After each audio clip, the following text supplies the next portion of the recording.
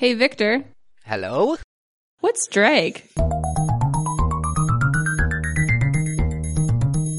Well, drag is something that makes you not go fast.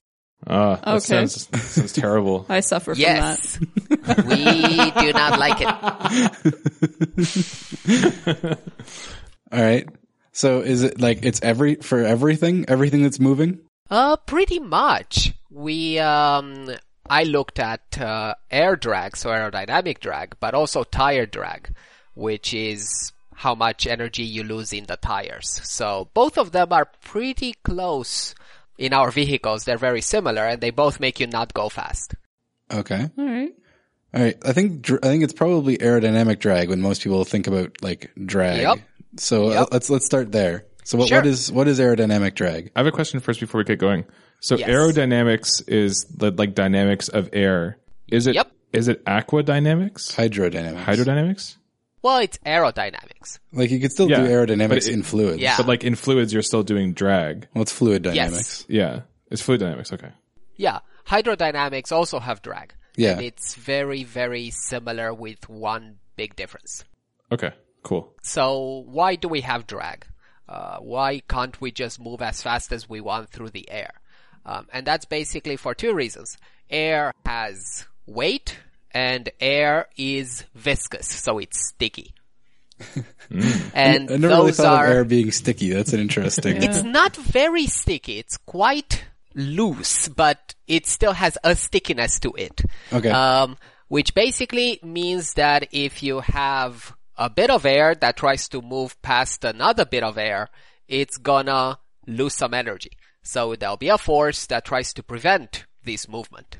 All right. And that force is not air friction. That's different.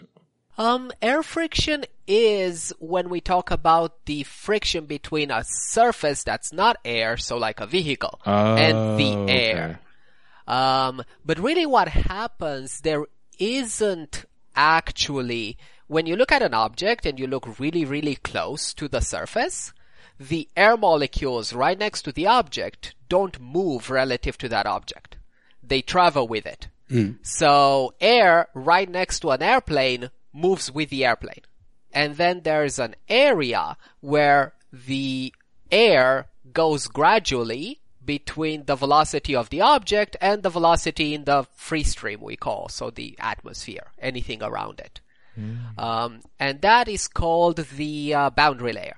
And that's where energy gets lost. It's where air is moving past other air. Exactly. And it's moving past other air that travels at a different velocity. So, for example, with our high-speed bikes, it's only a few millimeters, this boundary layer, but it moves from stationary with respect to our bike to a millimeter away, moving at 140 kilometers per hour, which is the relative velocity of the air with respect to our bike. So your delta V over a millimeter is pretty huge. Exactly. Yeah, it's pretty big, and if you look at something like a rocket, it's way, way bigger. So for us, the drag we're talking about for a vehicle, it's in the terms of a few newtons. Whereas if you have an airplane, you need hundreds of thousands of pounds of thrust to combat that drag. So those are, you can get pretty ridiculous amounts of drag. So what affects how much drag there is? So there's a few things. You get drag from compressing the air because the air is also compressible, which is the big difference compared with water. So you compress the air, which means you're putting energy into it, you're heating it up, and then you're moving the air out of the way, which also loses energy. And then you're also shearing all this air, so you're making air move past other pieces of air. So all of this add drag. I mean, I don't know much about anything involving heat in the air, like when you see the shuttle coming in and it's all like a fireball. That's all because it's compressing the air. The air doesn't have time to move out of the way of the shuttle because the shuttle is so fast. So all the air gets incredibly compressed and it heats up. Right. That's the ideal gas law. It has to heat up in relationship to its compression. Exactly. And it takes a lot of energy out of the shuttle to compress this air. And that the shuttle sees as drag. Okay. All of the energy you're losing is going to heat somewhere. Exactly. It goes either to heat from compressing the air or from the friction in the air moving past other pieces of air, or it goes into, if you have a chunk of air, it weighs a few grams, and moving that out of the way of your vehicle takes some energy. You can't just expect the air to move out without you putting any force into it. Okay, so you're dealing with the inertia of the air. Like it's Exactly. not so much you're lifting it, but you're pushing it out of the way. Exactly. Exactly. So the air has both inertia and friction, and you have to combat those if you're moving slowly, and if you're moving really fast past Mach 1, then you start to look into the heat problems, which I know very little about. So those I don't. It would be cool to look into, but I don't know a lot about. Yeah. When you start working on a human-powered Mach 1 plus vehicle, then we're into interesting territory. Exactly. That would be really cool. And terrifying. Yes. But for us, if you look at a cyclist, let's say, and let's say me on my normal bike and I go really slowly, all the energy goes into me moving air out of the way and into me dragging a big column of air with me. Because if you have something like a round body, let's say like a ball or like a person, so something that's not... Assuming a person is a perfect sphere for physical reasons. Classic physics problem. Yeah. Yep. The spherical chicken on the frictionless surface. In a vacuum. Anyway, yeah. So we have a spherical body. We have a spherical body. Now, Let's call it Trevor. It's moving through the air. Now the air gets out of the way, but then it doesn't manage to come back right behind the body instantly. If you have a spherical body or a plate or something that's not streamlined, so it doesn't look close to a water drop, then the air cannot make the turn and come back together like the two halves of the air if you look from the top. So what happens is you end up dragging a big column of air behind you, which travels with you, this air. If air would be colored and you would look at a car or a cyclist, you would see a big swirling column of air that travels with that cyclist. Yeah, like a comet. Exactly. And you see that, for example, if you open the back window of your car, you will see that the air is not going away from the car. It's actually trying to get into the car because you're creating all this column of air, which means low pressure because you're dragging it with you. And that means you're not just pushing your skin surface through the air, which is friction, but you're pulling this big surface of air that has friction relative to the surrounding air. So all your energy goes into making this air move with you. Which, I mean, if that's your goal, it's a good way to train, but it's not really gonna make you go fast. This is like when you get the guys doing running wind sprints with a parachute tied to their back. Yeah. You're moving more that's air exactly than you why need they to. do it. Yeah.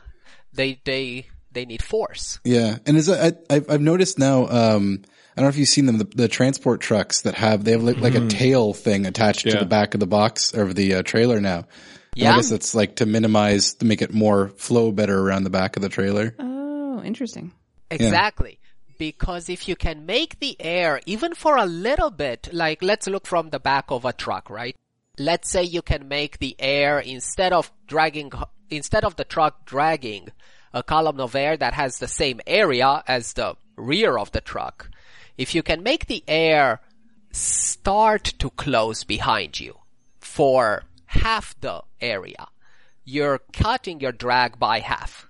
Because now you're only dragging a column that's half the area of the truck.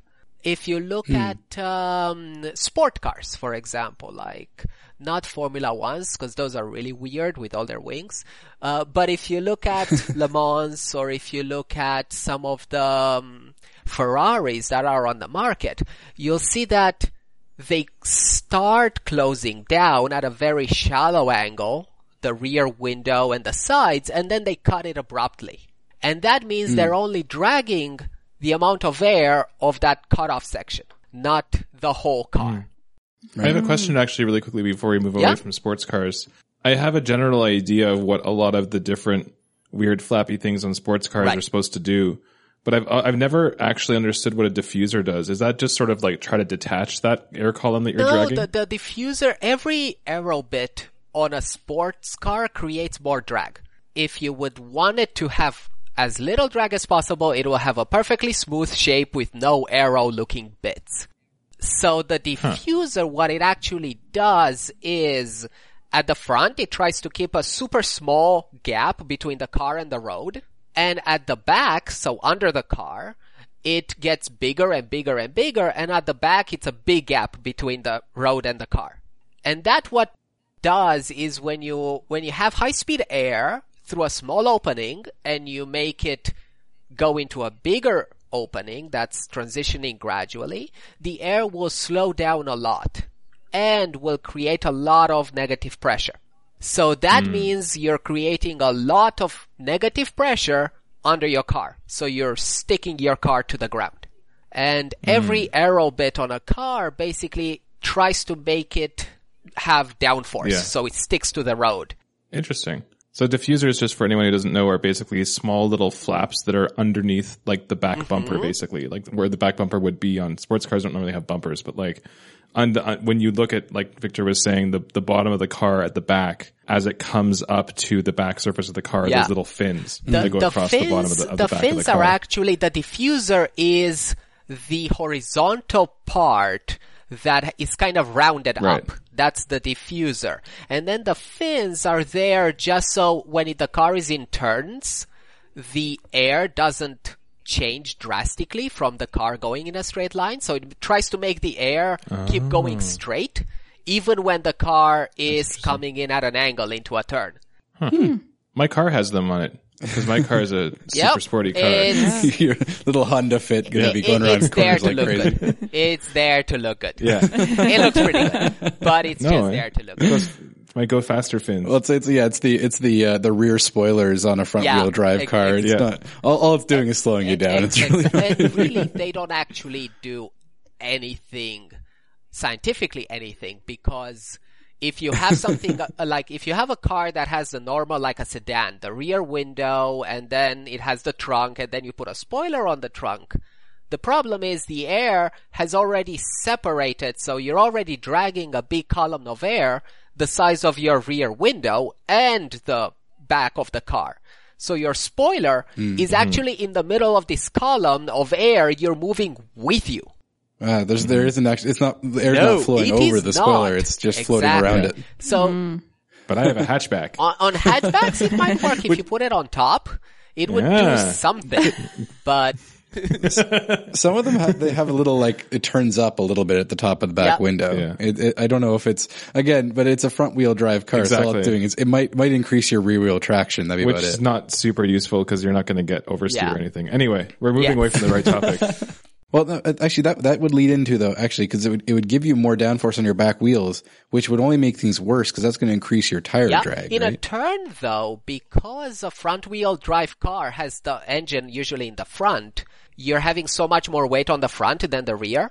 So actually, if you can make more weight on the back, you would be able to turn faster, or at least not have the tail of your car slip out before the front. Okay. So it might kind of be useful, but I don't think so. Because you're trying to fix the weight distribution. But you're stretching at that point. Like, I doubt on anywhere under 200 kilometers per hour you will see a difference. I'm not even sure my speedometer goes to 200 kilometers an hour. All right. So the other kind of drag you mentioned was tire drag. Let's talk about that. Tire drag is interesting because if you have what tires do, they compress and then they expand. But it's not a perfectly elastic material. So you're compressing, expanding the tire as it rolls, and that means you're losing energy.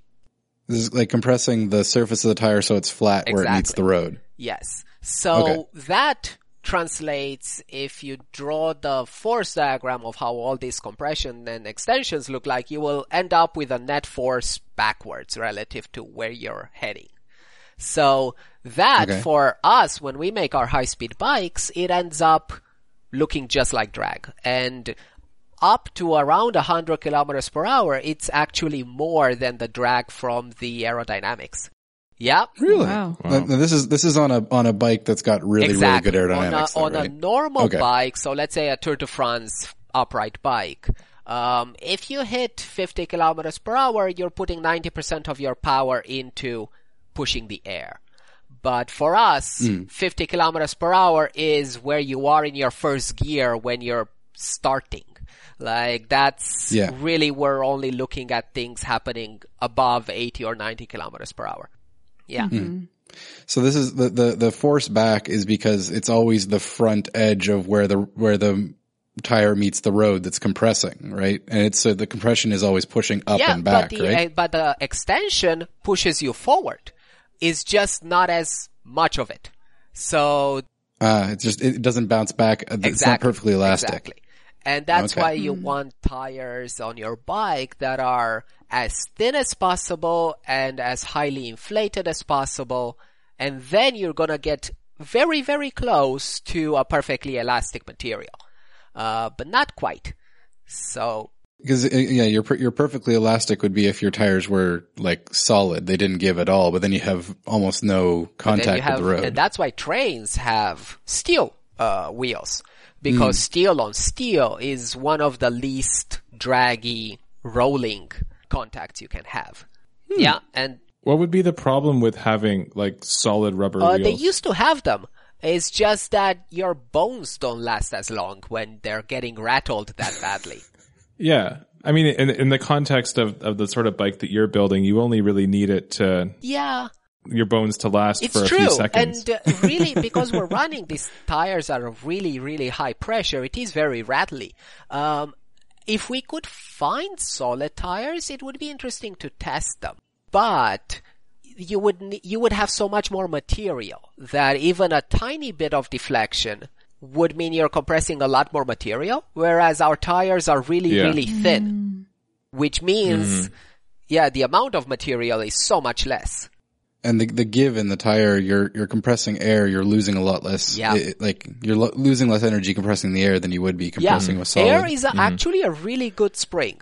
If you compress air and you use like on high-end mountain bikes, they have air springs. And it's a really efficient spring. It's good. Cool. So the interesting thing is, when you look at drag, so let's say you have like for us, because we can make the bike shape be whatever we want it to be, we can make sure we're not dragging any air with us, right? Oh, that's why it's called drag. You're not dragging stuff along. Oh, I love it. Yep. Yeah, actually that is, I think, where it's from. I'm starting to picture how the aerodynamic surface works. You were saying about like trying to bring the air in at the back, and that's why like you look at all the really fancy anything aerodynamic comes back to a point. Exactly, a point or a line. And correct me if I'm wrong, Victor, but the angle that you come back to is very specific. The angle and the shape, you can you need to look at in the atmosphere close to ground. If you're bringing it back around 15 degrees, you should be fine. The air should be able to close behind you without you dragging any significant amount of air with you. But that means like a normal car cannot do that because it would be 10 feet long behind. and they have people with Priuses and other very efficient cars that try to put modifications where they close the back and they get insane thousands of miles per gallon because suddenly they're not dragging 50 feet of air with them anymore. They're only dragging 7 feet of fiberglass body or whatever they made it out of. Yeah. Or in the extreme case, I guess, like the solar cars that you may have seen that universities also build that are basically like a wedge that you sit inside the bubble. Yeah, well, they look like an elongated water drop that they sort of flattened out. And that's very close to what you need to do to make the shape not drag air with it. But for things like normal cars or golf balls or things where you cannot make them whatever shape you want, like a golf ball kind of has to be round. Then you get into a lot of other interesting ideas like the golf ball dimples, for example, which make the air actually swirl around the golf ball. And it loses, you're putting it a lot more energy into the air in front of the ball. But because this air is swirling so much, it's able to close behind the ball much further than if it would be smooth.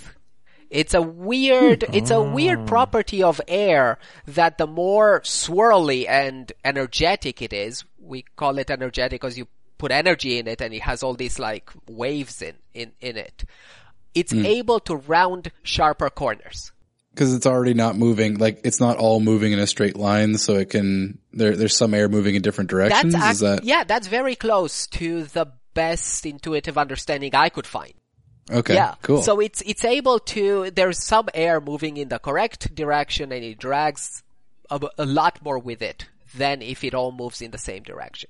But I don't know at a microscopic level exactly what happens. But you have to, if you have a shape, you need to put energy into it. So if you look at the back of a car, like right above the rear window, a lot of times you'll see these little kind of shark fin looking things. And those are there to make the air as swirly as possible and hopefully keep it attached to the rear window. You're never going to keep it attached past the rear bumper in the back area. You're never going to do it unless you have a really sharp, long car. But you might be able to do it at the rear window. And that's one of the big places where they're trying to get fuel economy now. So if I were to go out to my car and like attach styrofoam fins to the back top of my hatchback using duct tape, would that like improve my fuel efficiency? For you, it wouldn't because you have a hatchback. Like that is a very sharp cut. You're not ever gonna keep the air attached to it. Okay. What if I take a hammer to my car and put dimples in it? You will not really get better fuel economy. You'll get better fuel economy because you're not going to go very far with that car anymore. What if I drive my car in reverse? A lot of cars would actually, because everyone thinks sharp cars, like the nose, it's important. And really the nose doesn't matter on a car that much. That's the thing that does, it's counterintuitive because you're saying the optimal shape is a water droplet that has a rounded front. Not a water droplet has that shape because it's liquid. And the surface, it assumes that shape the surface tension, the optimal shape actually is pretty darn close to our bike. And to tout my own horn, but it's kind of egg shaped. What about a football? Football is going further than a soccer ball because of that. It's not ideal yet. It does close a bit faster. But yeah, that's why if you get a correct spin on a football and it stays in the correct shape, it will go way further than if it fumbles around. Yeah, I remember when we were on the bike team, Victor, you explaining to me that if people wanted to improve the aerodynamics of their bicycles, putting basically a wedge teardrop behind the rider is way more efficient than putting like a bubble on the front. Oh, definitely, because which was always really neat. A tail box is always more important. Like the tail area is much more important for drag than the nose. Yeah, I know that for drag performers, the tail is also very important. Oh, that's terrible. No, that's one. I'm surprised that you kept the pun count that low. And also, when they wear stockings and their fishnet, they're drag nets. That's true. Okay, I'm done now. I'm hoping this goes along so you have a reason to cut that out. No, that is something that really I would not have guessed. Yeah. Like you always picture, because you're riding your bike or something, you're feeling the wind like against your chest, and you picture that's the force. And that is a big part of the force, but that force you're never really gonna get rid of.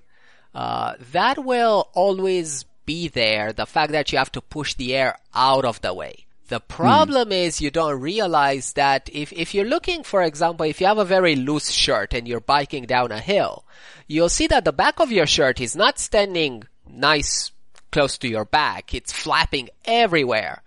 And that's because it's getting caught in all this big swirl of air you're dragging with you. And that's really where most of the drag comes from, but you don't see it. Yeah. For a really good example of that, if you look at, because you were talking about the space shuttle earlier, it just occurred to me, if you look at any of the photos of them transporting the space shuttle on top of like Boeing 747s. Oh yeah, they put They attach a big tail cone to the back of the space shuttle, cover up the boosters, because that back is flat and kind of annoying. And for them also, in air, the problem is if you ever get a separation, so you start dragging a big column of air with you, it also really changes the way the forces act on that object.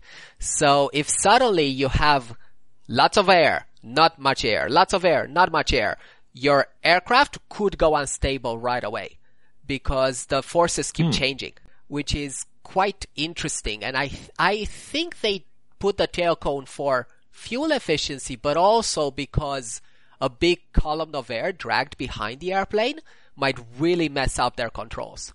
Well, that makes sense. I mean, anytime you design an aircraft to fly, you start adding huge amounts of drag to to the top of it or the bottom of it, like off center. And also because airplanes, they fly because of pressure. If you're screwing with the pressure, you're going to start screwing with the controllability for sure. Mm-hmm. That's why turbulence happens. Right.